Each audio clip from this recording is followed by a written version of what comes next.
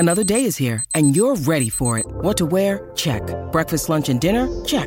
Planning for what's next and how to save for it? That's where Bank of America can help.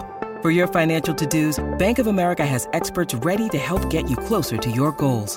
Get started at one of our local financial centers or 24/7 in our mobile banking app. Find a location near you at bankofamerica.com/talktous. What would you like the power to do? Mobile banking requires downloading the app and is only available for select devices. Message and data rates may apply. Bank of America N.A., member FDIC. When you need mealtime inspiration, it's worth shopping Kroger, where you'll find over 30,000 mouth-watering choices that excite your inner foodie. And no matter what tasty choice you make, you'll enjoy our everyday low prices, plus extra ways to save, like digital coupons worth over $600 each week. You can also save up to $1 off per gallon at the pump with fuel points. More savings and more inspiring flavors make shopping Kroger worth it every time. Kroger, fresh for everyone. Fuel restrictions apply. Hello, it's Giles. Apologies for any background noise, but I'm recording this in a corridor at ITV. I'm just outside the This Morning studio, and I'm on my way to find this week's guest. This is where I'm setting off from, and there is a bit of background clutter, but I quite like that. Proves we're live. Welcome to Rosebud.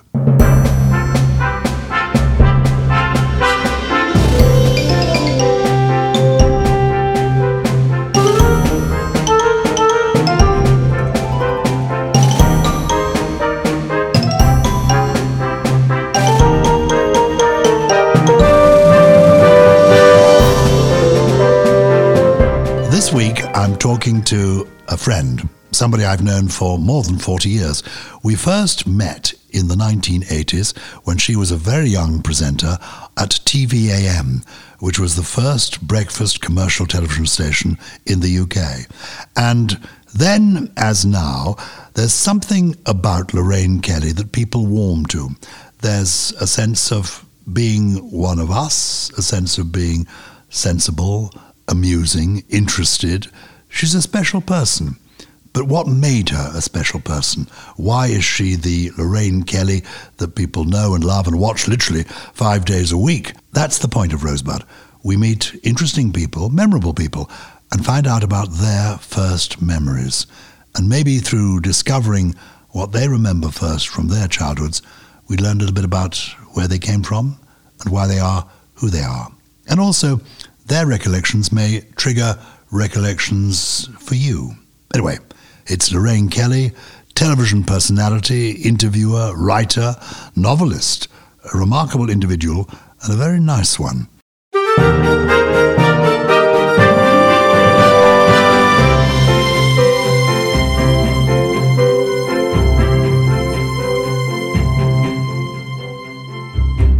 Lorraine, I want to begin by simply asking you, what is your very first memory?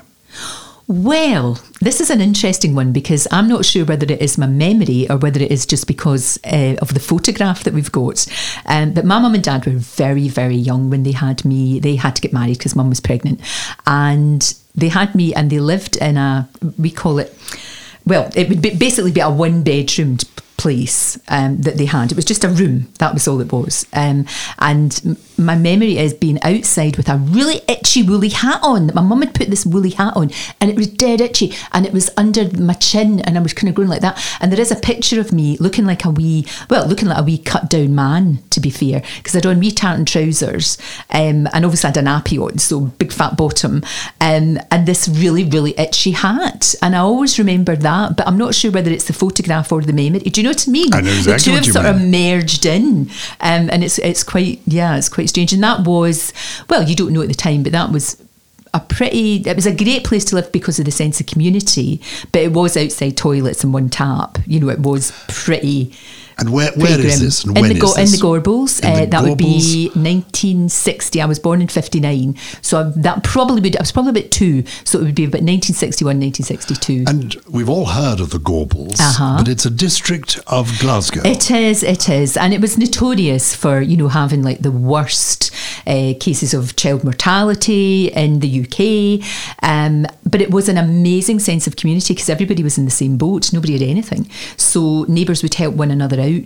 My mum was very innocent. She was it was like my gran almost had two families. She had the older four, and then there was a gap where sadly she had miscarriages, and then there was the youngest four sisters. But the youngest four sisters were sent to a convent from when they were tiny. So my mum was educated in a convent. It wasn't a particularly happy time for her. And she came out the convent, got a job, really great job, spinning records. You remember in the old days, you used to spin a record and you could go in and listen to it. So that was her job. And my dad worked in the same place, and he was a TV engineer, so very glamorous, and the two of them started walking out with each other, and then I came along, and for years, Giles, I thought I was a miracle baby, because Mum had me in July, and Mum got married in July and had me in the November. So I was like, I don't know, 4 months premature. Well done, you. But young people now forget that era when it was completely unacceptable. It was, and it was kind of shameful. And in fact, my mum's mother, the formidable Granny Mac, said to my mum, right, I'm not having this. You're going down south. She was thinking about Cheltenham, where my aunt lived, to have the baby and then put it up for adoption. That would have been me. And it was my wee dad faced up to this real matriarch and said, no, we're getting married. He said, no, we're going to get married. And he was from a really poor part of Glasgow. So was Mum. How old was she? 17. So she was very, very young. Yeah, they were both 17. They were 18 when I was born. And they were innocent in the sense that maybe they didn't quite know the consequence of what they were up to. This was, of course, pre the contraceptive pill. Absolutely, it was. And my wee mum straight out the convent, And it was called a mixed marriage, because my mum was Catholic and my dad was Protestant. And that was really frowned on back then, which is, again, nuts, completely crazy. So the people that didn't go to their wedding on both sides... and the wedding was in a registry office. I mean, they did not have a pot to pee in, literally. So, it was all done. I think my mum said for their wedding breakfast, how you're supposed to have the big do, it was a cup of tea and a Kit Kat. Yeah. It's rather fun, actually. I know. Cup of tea and a Kit Kat. Actually, I think it was a cup of tea and a penguin biscuit, because for years my dad always used to buy my mum a penguin biscuit on their anniversary. That's a good way of having a cheap anniversary present. Absolutely. How did the marriage work out, in fact? Because they were so young. They were so young. Well, back then you just got on with it. But did they stay together? Oh, yeah, they're still together. I mean, what age am I? I'm 64, so they've been married just over 64 years. Wow. That's a long time. It's a long time. And they're still talking to each other? Yeah, they drive each other crazy, but yeah, they're still talking and they're still living together. And Wonderful. Yeah, and did they have other children? I've got a baby brother who is 6 years younger than me, and I was the spoiled princess, and then this angel came along. It looked like he'd floated down from heaven on a cloud. He was chubby. He had giant blue eyes and golden hair. He was just like baby from Central Casting, and I hated him with every fibre of my being. And I used to nip him. I was horrible to him. He still talks about it today. We're really good pals now. You pinched him or you bit him? I pinched him. I nipped him under his arm because you couldn't really see the bruising there. So I used to nip him. I used to steal, because you got free orange juice back then. And I used to drink his orange juice. I was horrible. And my mum would say, I'd say, can I put Graham's clothes on? And I would like screw his wee shoes on so he would yelp. I was horrible. And were you poor as a family? You weren't well off. We weren't well off, but we weren't poor. We really weren't poor. I mean, mum and dad worked. My dad worked all the hours that God sends. And we moved from the Gorbals when I must have been about 2.5. We moved to Bridgeton, which is in the East End of Glasgow. And it's and we had an inside toilet, and that was joy, bliss and happiness. We still didn't have hot water, though. Mum used to always have to boil kettles. But yeah, no, we were really comparatively well off. I was sent to school like absolutely immaculate. The house is immaculate. Mum kept a really, really tidy, lovely house. And we were fed really well. So it was all home cooked meals from scratch. What do you remember of home cooking? Oh my goodness. Still to this day, my mum's chicken soup is the best thing that you will taste in the world. It should be used to cure all, it is penicillin. Her homemade soup was wonderful. We always used to have lemon sole fish on a Friday. She used to shop every day. So she was the Catholic one? Yeah, Of but I course. never really equated that with Friday having, it was one of those things I just thought that's what you did. Because we were brought up no religion at all. I haven't been christened or baptised. Oh gosh, despite the convent and despite him being a Protestant. Yeah, no, and they both were not religious, really. They weren't. I mean, my mum had a bad time at the convent, so... I mean, she was sort of cruelly treated by the nuns? Well, or? it wasn't great. I mean, there was no, if you like, there was no sort of physical abuse, but they weren't treated very well. They really weren't. And, it's still to this day, I think, has sort of, because my mum is lovely. She's like the nicest woman you could ever meet.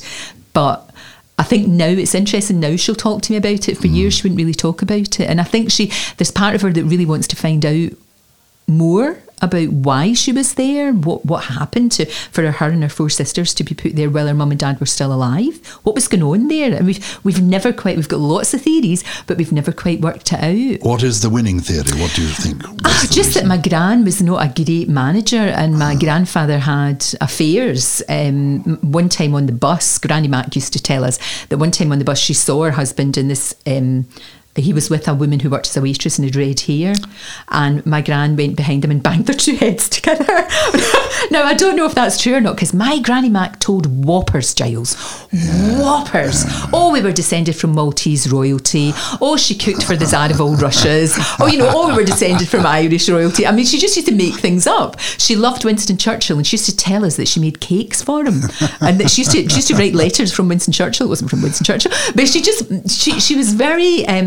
She was a lot. She was a lot, my gran. She used to sashay around Glasgow in East Kilbride, like with great big mantilla hats on, and she would get all dressed up and spray herself tweed perfume. Every time I smelled tweed perfume, I think my granny. But she would always say, "Don't keep anything for best." And she'd be taking the bins out, all dressed up with her fur coat on and spraying herself with perfume. She was something.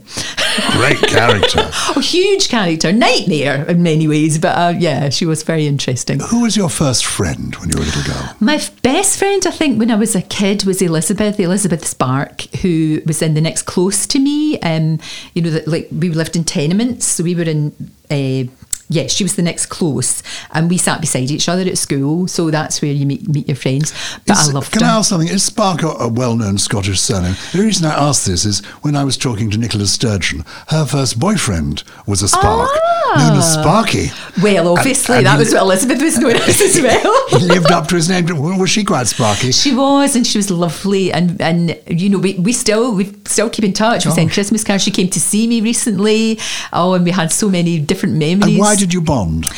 A love of probably David Bowie and Mark Bolan, which we loved, and we just got each other. We were both bookworms. I mean, my mum taught me to read and write before I went to primary, so I was like 4, and I had this love of books, which is the best gift that anybody can give you in the world. And there was always books in the house. My mum is still a great reader, as is my dad. There was always magazines, newspapers, books everywhere. They were obviously intelligent people. Very much so. My dad should have gone to university. And did they now miss that?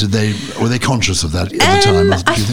I think because they had me, and they just had to grow up so quickly. But then they were never pushy. Very, very sort of self-taught working class, particularly my dad. My dad is an encyclopedia, and of course should have gone to uni, but back then, if you were in the Gorbals, you lived in the Gorbals, there was no way you could go. There just wasn't the money. It would be impossible for them to go. But it's very much self-taught, which is great. And then they passed that on to me and to my brother. The only thing was, I was sent to school, I could read and write, I was the class swot. My mum would put curlers in my hair, ringlets. She used to make them out of old tights and stockings, and she'd wrap my hair in. I may as well have a sign saying beat me up, really. Just might as well. So I had a wee bit of bullying, not too much, because my Auntie Carol went to the school and threatened everybody not to bully me anymore. So I didn't have it as much. Was it teasing or was it bullying? Oh, it was bullying. And what does that mean? Jeering at you? Yeah, there was a lot of being a sook and being a swot. A sook is I don't know what that is in English. A sook, when you're sooking up to somebody. Sucking up. You mean? Yes, you were the class favourite. You sat in the middle of the front row. And I was always, top of the class, and it would always be that. So I would imagine I was pretty insufferable. Maybe not meaning to be, but I probably was. So there was a bit of that, and a bit of sort of jostling and everything. But who was the first writer whose books you remember enjoying? George Orwell. I was meaning more in the Enid Blyton era. Enid Blyton, come on. The very first book you remember loving as a little girl. As a really tiny... I know you were precocious. No. Well, it was you could read right age 4. George Orwell, 1984. I read that first when I was 6, I think. Well, I think I read it when I was 10. But I mean, or 10 or really? 11. Yeah, I remember goodness. it. I remember it vividly. I remember crying after reading it and then thinking, 1984, that's so much in the future. I wonder if I'll still be here in 1984 and what shall I be doing? Yeah, it would be Enid Blyton. I loved the books, the St Clair's books and Mallory Towers books, because to me that was a world that I knew nothing about. Midnight snacks and lashings of ginger beer and going to like a school away from your mum and dad. I always thought that was a bit odd that people got sent away to school. Why would you do that? You know, because when we were growing up, you just went to the nearest school. Yeah. We went to the school Strathclyde Primary because it was round the corner. You know, was it a good school? It was a great school because it had amazing teachers, and one of the teachers I'm still in touch with, and I've been lucky enough to have truly inspirational teachers. Who was the first one that counted for you? Miss Spears was amazing. She's now Mrs. Button, and she came to see me as well. We had such a great catch up. She came to me again. You know, Christmas she was a cards. general teacher, or was there yeah, something? She was when I must have been about 7 when I was in her class, and I remember that her and the other teachers went to Greece. Now they must have been so young; they would have been in their 20s, but we thought they were ancient. You know, because we were only babies ourselves, 6 and 7 years old, and they came back from Greece all tanned. Must have been one of the first holidays over there, and they taught us how to do Greek dancing, and they would put plays on, and they would encourage us to be. That's where I started writing. Creative writing was my favourite thing, and they encouraged us to read and to write and to be creative in any way that we could be. And it was just, you know, and in that class there were kids who were really poor, but you know, there was a lot of care in that school. You felt safe. You would go in there and you felt safe, and you also felt loved and cared for, which is hugely important. Can you remember the first moment when you might have felt embarrassed of something you'd done, or ashamed? Ashamed? Do you know, I think this is so strange, and you'll probably think this is really odd, but when we moved from Glasgow, because they were knocking all the houses down, and what happened was somebody with a clipboard went to your house and decided where you go. So if your house was really clean and tidy and you kept a clean house, you were sent to East Kilbride, the new town of East Kilbride, a bit like Milton Keynes. If you weren't, you get sent to one of the, well, what was it? Billy Connolly used to call them deserts with windows. You know, you might get sent to somewhere like maybe Easterhouse or Casey, not quite as good. Do you know what I mean? Which is terrible. You know, at that stage in your life. And I remember we went to East Kilbride. And I had always, when I was at my school in Glasgow, it was in Bridgeton, it was always like you put your hand up to say, yeah, I know the answer to that. Or, you know, you were encouraged. You were encouraged to put your hand up. And then I went to East Kilbride where everybody did that thing of, oh, we're too cool for that. Nobody does that. So I went from being sort of like top of the class, you know, really confident, to being in this situation where I went to a school where there was like 2,000 pupils and you were actively discouraged not to take part in stuff. And I found that really weird. And I remember feeling really embarrassed about always putting my hand up and saying, I know the answer to that. And they'd all just look at you as if to say, what?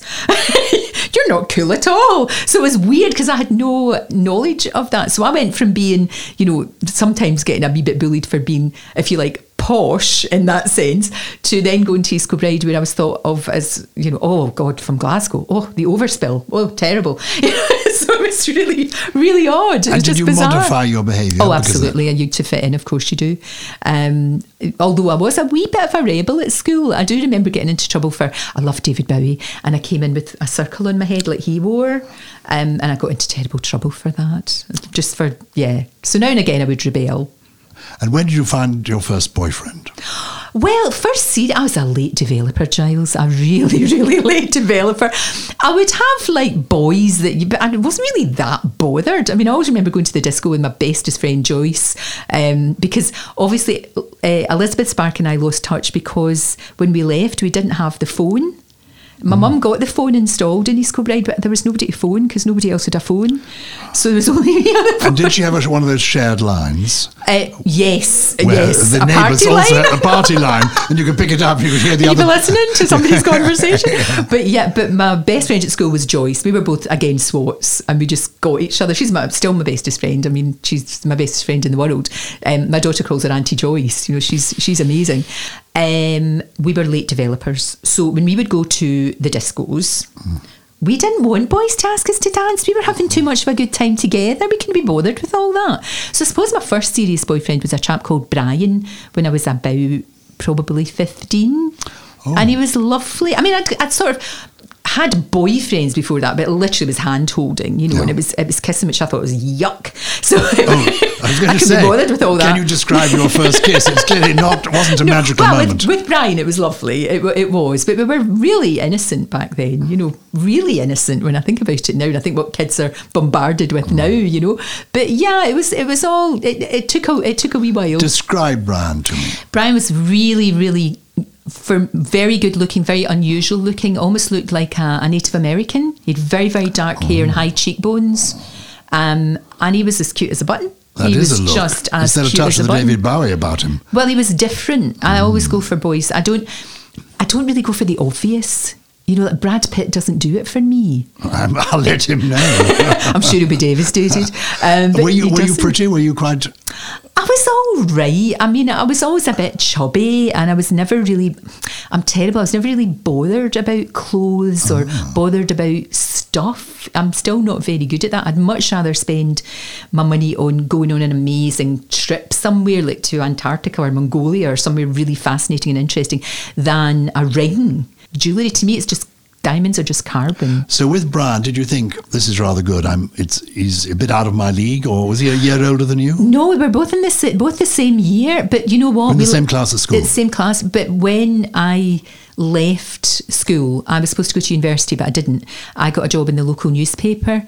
And I was just working all the time. See, this is where the work ethic starts. Yeah. So I was working all the time, and I just never saw him, because you're working during the day, and then at night there was council meetings, or there was, you know, things to go to. And so what age did you leave school then?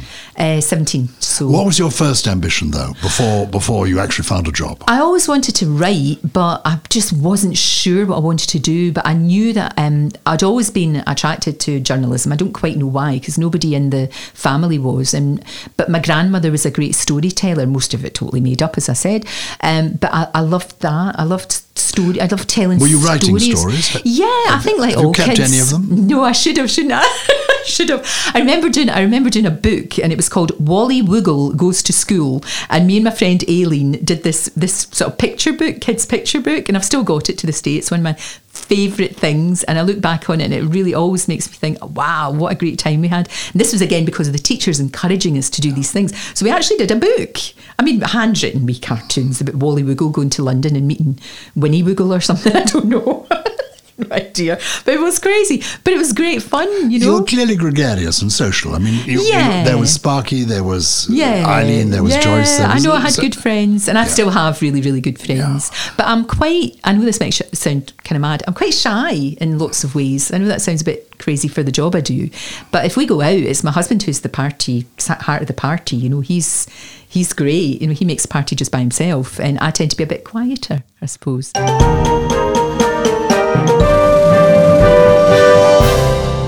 Hello, it's Giles here, and I'm delighted that this series of Rosebud is sponsored by one of the finest hotels in the world. That's no exaggeration, the J.W. Marriott Grosvenor House Hotel on London's Park Lane.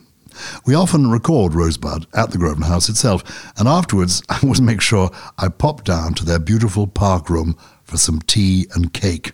Cake is my one weakness. Afternoon tea is naturally my favourite meal of the day. I'm excited to tell you that in the run-up to the festive season, Grosvenor House are offering a very special afternoon tea to celebrate a much-loved Christmas story, The Snowman by Raymond Briggs. Yes, I knew him too. The magical menu features 5 limited edition cakes and pastries inspired by the snowman. Delicious finger sandwiches, scones, clotted cream and jam, a pot of newbie fine tea, and even a glass of champagne.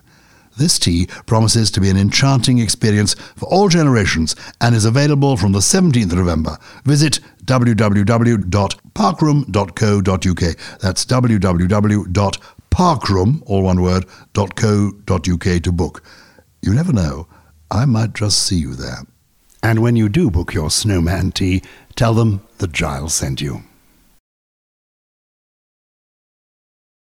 So you leave school and you join a newspaper? Yeah, it was the local paper, the East Kilbride News. And was that easy? Because I still advise people who come to say, well, how am I going to get into journalism? Yeah. I say, is the old way is the best way. Yeah, it really is. But there aren't quite local newspapers It's in the way not they the were. same. It's not. East Kilbride News is still going, still thriving, but it's not the same. It's really not. And how did you get the job? You just went along, knocked on the door? I applied for it. I saw it in the local paper, and I applied for it, and I was so lucky to get that job. I don't know how I managed it, but I did. My real ambition though was to be a fighter pilot for the RAF. That's what I really wanted to do. But obviously I was a girl, and back then, you know, when I told the careers officer, he chortled, frankly.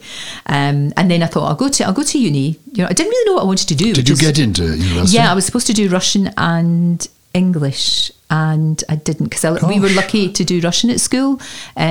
We had a brilliant teacher, Madame Desalou. She was amazing. She was from Africa. I loved her, and she was brilliant, and I loved it. But I've forgotten it all now. Except I remember going to New York when my friend Siobhan was working over there, and the two of us ended up in a vodka bar. And funnily enough, apparently I am told I was chatting away, and I don't remember it, and I couldn't do it now. That's the vodka for you. Yeah, sort of, I think it gets rid of the inhibitions and all the stuff that's in there. Clearly you were very brilliant. Because I don't know. No, you were. You were going to go to university, you could speak Russian, you were remarkable. Were you conscious of that? No, not at all. Not at all. Absolutely not. Did you feel you were a special person? No, I never did. I mean, I did to my mum and dad. I did, you know, to my family. I did. Obviously, you are, but not really, because there was so many other brilliant people in that school. You know, there were amazing kids in that school who were so bright. But I loved being at the East Kilbride News because you could do everything. What was the first story that was your story? The story that was my story. Oh, it was a cracker.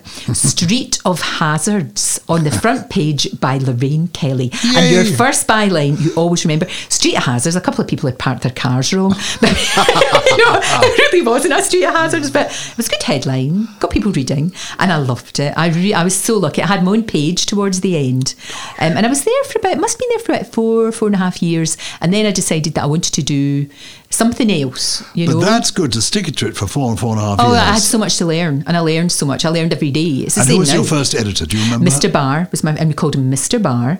And I remember walking in on my first day, and I was so nervous. And Mr. Barr was in his office, and you couldn't see him. You couldn't see him for a fug of smoke, and everything was brown.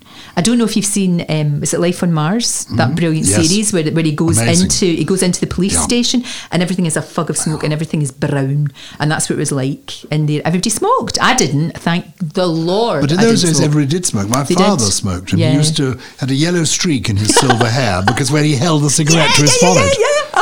And you go to the cinema, you couldn't see it. You couldn't see the screen because of all the smoke. I know. But eventually they started having no smoking on the left-hand side and smoking on the right. As if that made any difference at all. Well, I think it did. Do you think it did? It's like smoking in planes. I would sit with my father on the right-hand side and not see the film, but my mother would be sitting on the left. She told us afterwards what it was all about. That's brilliant. But it was, it was the 70s, and everything there was drinking as well. There was drinking. He used to put, Mr. Barr used to go out on a Wednesday morning to put the paper to bed. He used to have to travel, and it was old hot metal back then. I'm so glad that I saw, and it was the typewriters and all the rest of it, and it was just brilliant. And that's when we used to get the cards out and play poker and drink Hirondelle red wine. Hirondelle hits the drink that goes down well. We made that up. Very good.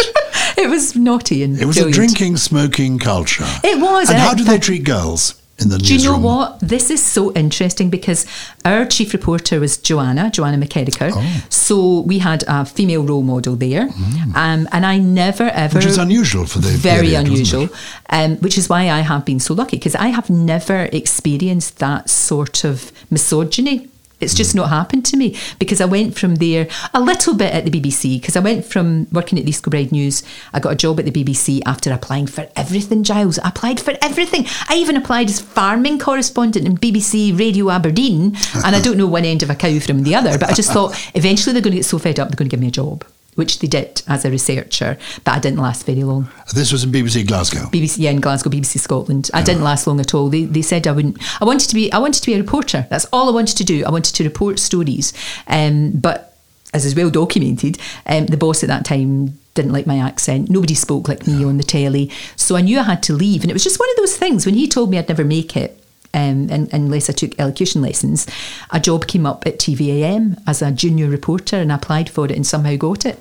So, and that's when we first met. That's when we first met. Which is Your amazing. jumpers. Well, I was a reporter for a wee while, and then I came down. I was sort of. So you were the Scottish reporter for a while. I was, and that was an amazing and difficult and wonderful time. Why was it difficult? Difficult because of the time it was. We had prison riots. We had the Piper Alpha disaster. Lockerbie happened, and that was difficult. What was your first growing up experience as a grown up that sort of suddenly made you realise I'm not just a girl reporter? Lockerbie, definitely. Yeah. Well, Piper Alpha was bad, but Lockerbie for sure. That was really, really bad because we were such a small unit. It was only me and my cameraman and sound man, and I was going out with Steve then, who I'm now married to. So we could scramble really quickly. We could get to places really fast. Everybody would say, but TVM Scotland crew are always at the scene, really quickly. And we got to Lockerbie really fast and saw things that really you don't want to see. I would imagine the only comparable thing would be a war zone, really, to be honest. But I think I sort of just went into almost... I almost thought it wasn't real. That was the only way you could handle it. And the weird thing was, because I was on TVM, heading every news bulletin, doing all of these lives from there, I got asked to come down and do the news, like the news hour, the 6 till 7 news hour. Do you remember? We used to do that. So in a weird way, that terrible, and it's the worst terrorist attack that we've ever had in Europe, never mind the UK. Because of that, I sort of got a break, and I've always found that quite difficult to reconcile that. Do you know what I mean? Something so horrible. Yeah, I mean, it happens a lot to cause people. Of your success. Yes. Your husband came onto the scene. Brian really faded into the distance. He did. We just lost touch. I was working too hard. I was. And he was getting ignored, and it wasn't fair. No.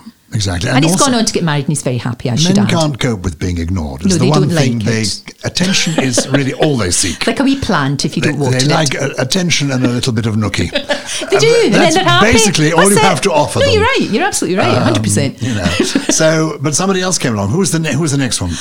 Really, there wasn't really that many because I did go out with a lovely lawyer from Glasgow, Cameron. That would have been quite a good catch, wouldn't it? Really nice. He was lovely. He was such a lovely man. But then I met Steve, and as soon as Steve walked in to the wee tiny office that we had in Glasgow, and at that time he was the electrician, and then he went on to be the sound man, then the cameraman.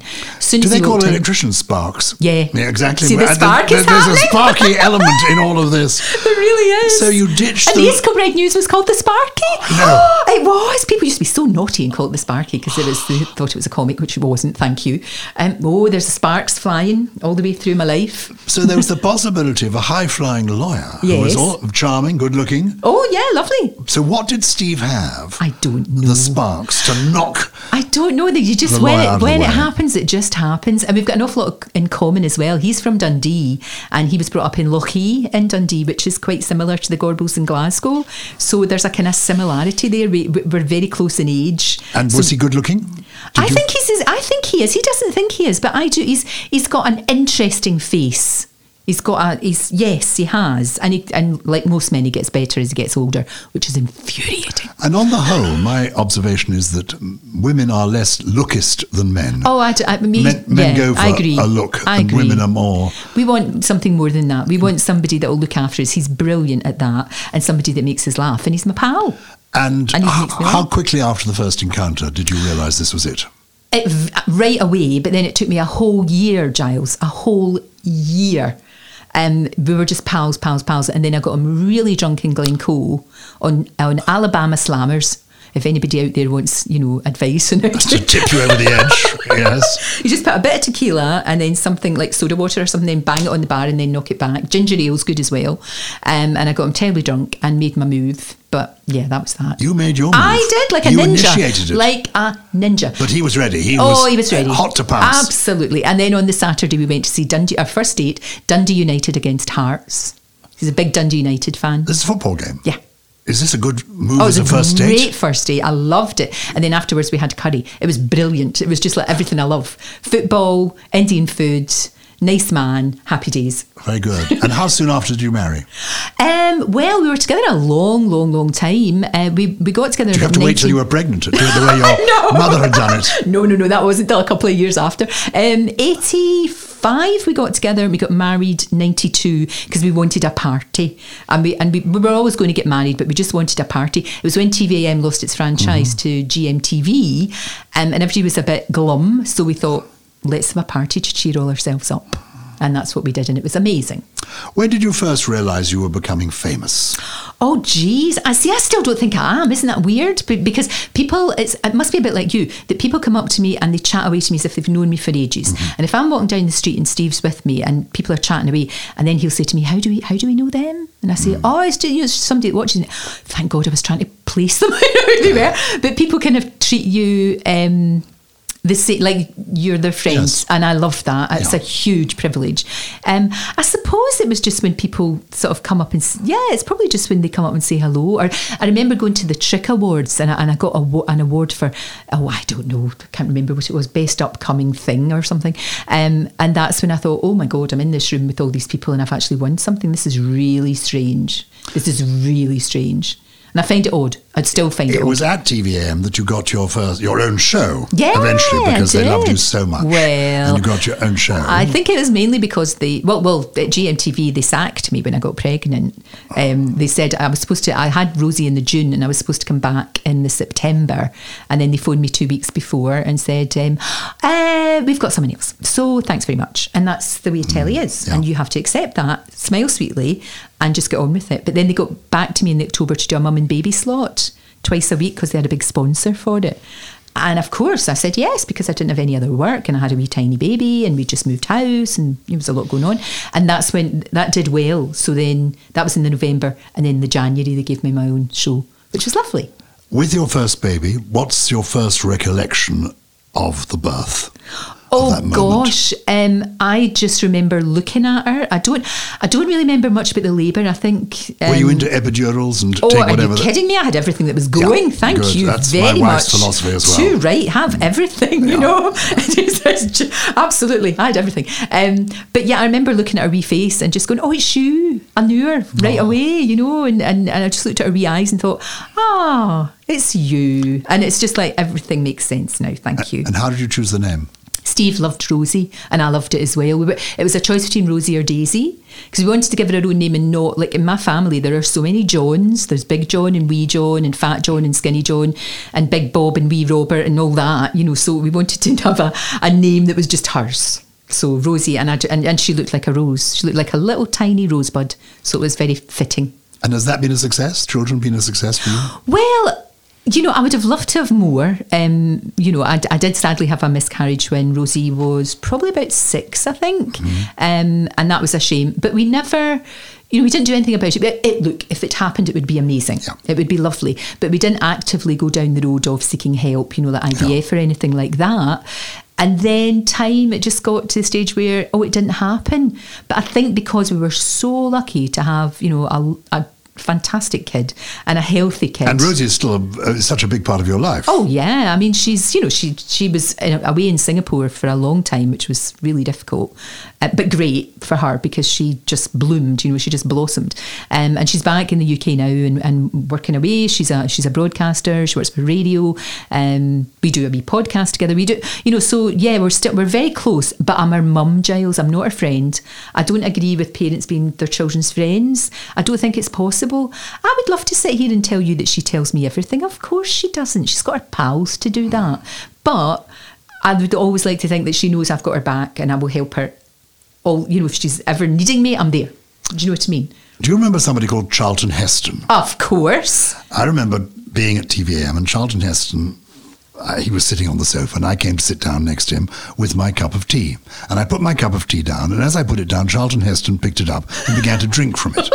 And it was at that moment I realised that he lived in a world where everything that was brought into his orbit was for him. The entitlement. An entitlement of being and he was in the 1950s, a huge global star. Massive. Who was for you the moment like that you realised I'm in the presence of a star? Oh gosh, and that's happened a couple of times. My very first day that I got the job in TVAM, they brought me down to London to show how it all worked. and Bette Davis was being interviewed by Annie Diamond. Good and grief. I actually couldn't speak. I just thought, I'm in the same building as Bette Davis. And I was up in the gallery when they were talking to Anne, and Bette Davis was smoking. Of course. And they said to Anne, tell her to put her cigarette out, and she never did, because how could you? How could you? Oh, for goodness sake. The woman had earned the right. She could do whatever she wants. Yes, exactly. Whatever she wants. And I loved that. And that was really good to see all of that happening. And then I was really lucky enough to interview Kirk Douglas and Tony Curtis. Oh. I mean, come on. It's in the days when, do you remember Terry Wogan had his show, Yeah, and all of the big course. stars would go on, and then we would nick them the next day. We'd say, we haven't got any money to pay you, but you can sit there. The morning after, you yes. can come from 6 o'clock till 9:30. You can talk about whatever you want. You can do whatever you like. And they go, oh, that sounds quite good. And they didn't have all the PR people round about them, so you could ask them anything. And there was that nice canteen there. I It remember was going to that canteen with some fantastic. quite extraordinary people. It was actually worth just going into your Yeah. work just for the food. Yeah. And Never the mind building was beautiful. And the building was gorgeous with the egg cups and everything. Yeah. I loved it. And I remember Tony Curtis saying to me, what part of Ireland are you from? And I didn't correct him because I just thought, you're Tony Curtis. And then just sitting looking at these people, just thinking, I grew up watching your films. This is incredible, Oh, it was... I'll never forget that. What was your joy. first difficult moment with a difficult person? Most people are pretty good, as you know. They're coming on to flog something, so they're usually going to be... they're usually going to be all right. But I do remember there was a band called the Soup Dragons, and they were quite refreshed when they come on. And it was a struggle. It was a struggle. I like them, and I still like them. But yeah, that was quite a difficult interview. It was like, the two Ronnie sketch where they answer the question that you've just asked before. And it was a little bit like that. It was a bit like that with Oliver Reed. Did you ever meet Oliver Reed? Yes, I can imagine. He was on good form with me. Michael Winner wasn't very nice, the film director. We were in an ad break, and Mike, lovely Mike Morris, who I adored. He was the nicest man in the world. He was. I know he was, and he taught me so much. I learned so much from him, just sitting Decent beside guy him. too. Proper. Just a proper, lovely, thoroughly nice person. I thought if doing telly was like that, how wrong I was. Anyway, he was sort of sitting chatting to Michael Winner, and he said, I hope you're all right after he'd had a heart operation. And he went, I'm not here to talk about that. And this was during the ad break. And he just pulled his microphone off and stormed off. And I thought... First of all, I thought, that's a shame he didn't do that live on air, because that would have been quite entertaining. But yeah, it came back to us, and we just explained. This is the joy of what we do. We just explained what had happened, and it was fine. But I think he just couldn't be bothered. He couldn't be bothered. He was a difficult man, actually. Very prickly. And he spoilt things often for himself. I He remember did. There was a Daily Mail lunch that I was hosting, and he came on to speak, and the first 5 minutes was really good. The first 10 minutes was quite good. Then he began to berate the audience. And after 25 minutes, he was and he lost literally it. verbal abusing the audience. Oh, It was no. I mean, Were they shouting, get off? well, no, they were sitting there bemused as he was effing and blinding. Oh, no. And I Funny thought, fella. you're doing this to yourself. Very strange. I also did some filming with him for The One Show, and he was so rude to the young girl director. No, I can't bear it. So rude. No. And I called a truce, and I said, come on, hold on. And I said to her, he is a successful man. Yeah. He thinks he could direct this better. Why don't we let him direct it? Oh, what a good strategy. And the horrifying thing is he did direct it, and the shot was so much better. He repositioned the camera. He moved the mic. annoying. It was annoying. But he was satisfied because he thought, "Yes, I've done it." I've got one up on you, and then you got a good product. We got a good product, yeah, but she shouldn't have to put up and with we both learnt from it. Anybody that you've met who you think was, I always say the most special person I met was Archbishop Desmond Tutu. Oh, did you? Because oh my goodness, he was I so love warm. him. He was like a bundle of sunshine. Yeah. Who for you would be the equivalent of that?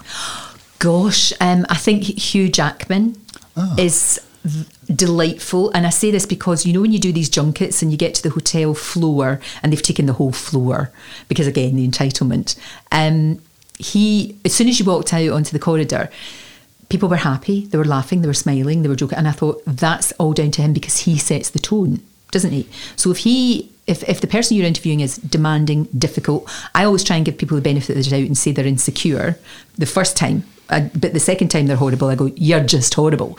But he was such a delight and so lovely. But my interview that I still can't believe that I actually spoke to him. Buzz Aldrin, second man on the moon. Oh my goodness. And I just kept looking at him and thinking, I remember watching that landing with my dad on a black and white telly and just thinking, possibilities are endless. You know, this is incredible. So talking to him was amazing, and he was like a kid. He was still talking about going to Mars.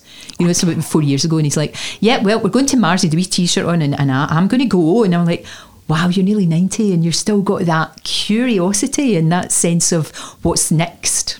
Is that what keeps you going, curiosity? Yeah, definitely. I think curiosity is the most, because you have to have it. You come in, you do this show, Lorraine, 5 days a week at ITV. How many years have you been doing it now? Nearly 40. Nearly 40 in breakfast television, about 35. Wow. Yeah. And what keeps you going? I love it. Mm-hmm. Every day's different. I've got the best team in telly. But actually, it is curiosity. It really is. I just want every single day I find out something new, and getting the chance to talk to the most incredible people. And I mean, obviously it's fantastic to talk to Hugh Jackman. It's fantastic to talk to George Clooney and all these amazing A-listers. But actually, the most interesting ones it's when somebody's got an amazing story to tell and they trust you with it. You know, whether it's something that's horrific that's happened to them or something terribly uplifting that's happened, for somebody to trust you with their story is enormous. And again, you learn so much from that.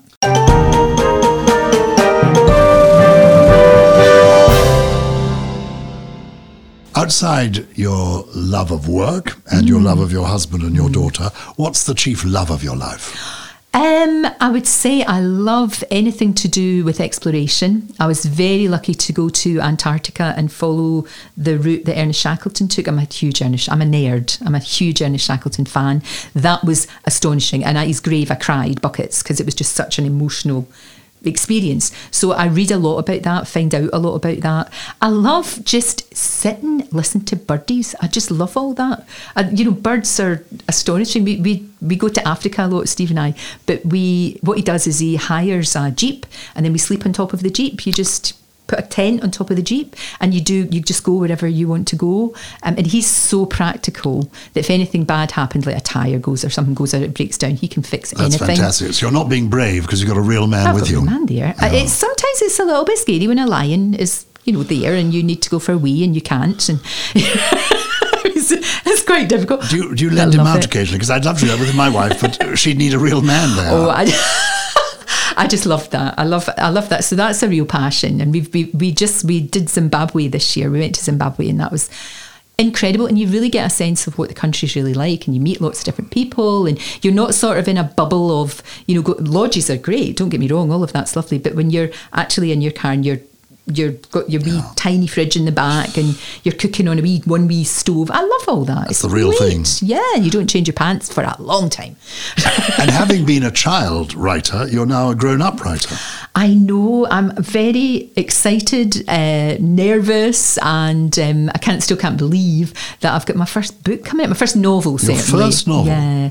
I've been wanting to do it for years, and I always thought I'd never be able to have the time. It's the time, isn't it? It's a great discipline, isn't it? It is. How long a book is it? It's about, I would say, oh gosh, that's difficult. About 110,000, something like that. About the maximum they didn't want any more than that. No, I overwrote. I think your first book you always do overwrite, don't you?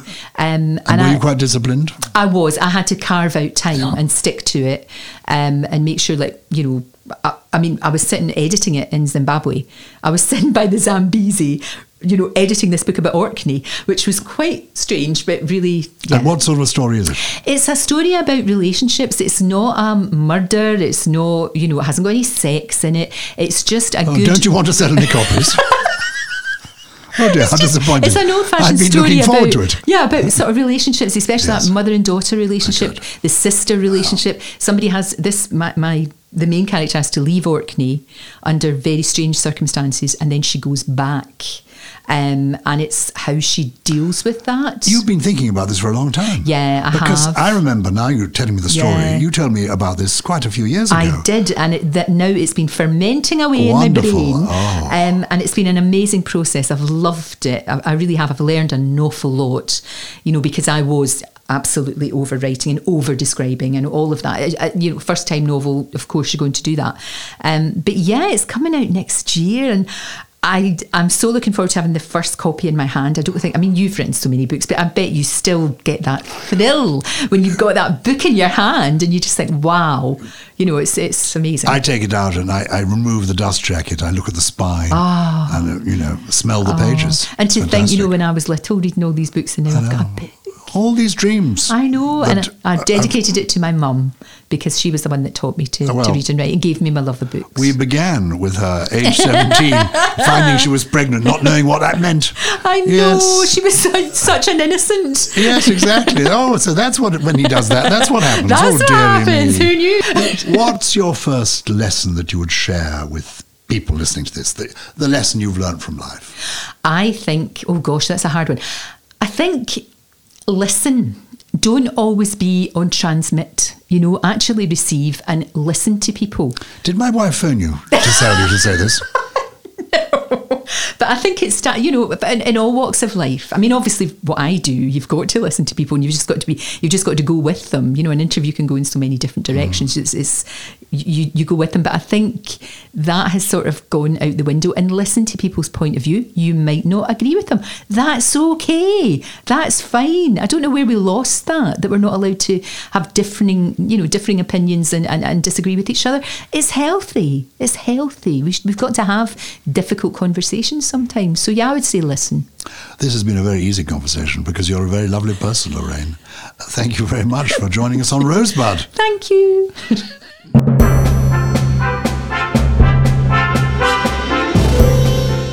That's it for this week's Rosebud. Before I go, it's time for some of your first memories. These are so fascinating and so evocative, so thank you to everyone who's sent something in. Bethany Marsden in Grimsby has been in touch. My very first memory, says Bethany, is being lifted up at the age of 2 under my arms to reach an apple from a tree in an orchard in Lababan, Brittany, France. The person lifting me up was my dad, who's so dear to me and a wonderful person. The fact this is my first memory is very precious to me because it is my first memory of my dad, but it is also in France, and I'm now a French teacher. I've a lot of core memories from that holiday, including using miniature plastic cleaning items to help clean the hotel that we were staying at with the housekeepers, and probably getting in their way an awful lot. I also remember a young boy called Laurence showing me a bucket full of crabs and seawater that had been pilfered from the beach, and swapping my football for a frisbee with some boys from Sheffield. It's all so clear, 31 years later. Thanks for that, Bethany. Very evocative. Now, who else has been in touch? Oh, Hayley. Not Hayley Mills, though every Hayley in the world who's called Hayley is called Hayley because of Hayley Mills. Hayley Mills, who won an Oscar as a child actress and is alive and well, and a neighbour of mine in southwest London and a friend of mine. I think actually her childhood was quite fascinating. We must get her on Rosebud sometime. Anyway, this is Hayley from Gloucestershire. She says, "Hello, Giles and Co. Really enjoying the podcast so far. The one with Alison Hammond had me laughing out loud. One of my first memories is going to the deli counter at the supermarket with my dad and 2 younger brothers, and being allowed to choose one thing each for our favourite dinner. Everything. We called it everything because that's exactly what it was, a bit of everything. French stick, Scotch eggs, ham, pickled onions, chicken, drumstick, salad. Although my first tooth came out while eating a Scotch egg, and I was petrified to eat a Scotch egg for quite a while after that. Can I tell you something, Hayley? I think your first tooth was reacting to the Scotch egg in a good way. I know Scotch eggs are popular. I don't know if they come from Scotland, or indeed why they're called Scotch eggs. I must find out. But they are not my idea of good, nourishing food. Your first tooth was rebelling against premature Scotch egg. Okay? But thanks for getting in touch, Hayley. Good to hear from you. If you've got recollections from your childhood you'd like to share, the email here, hello@rosebudpodcast.com. That's it for this week's Rosebud. Do join us next time. And thank you for listening.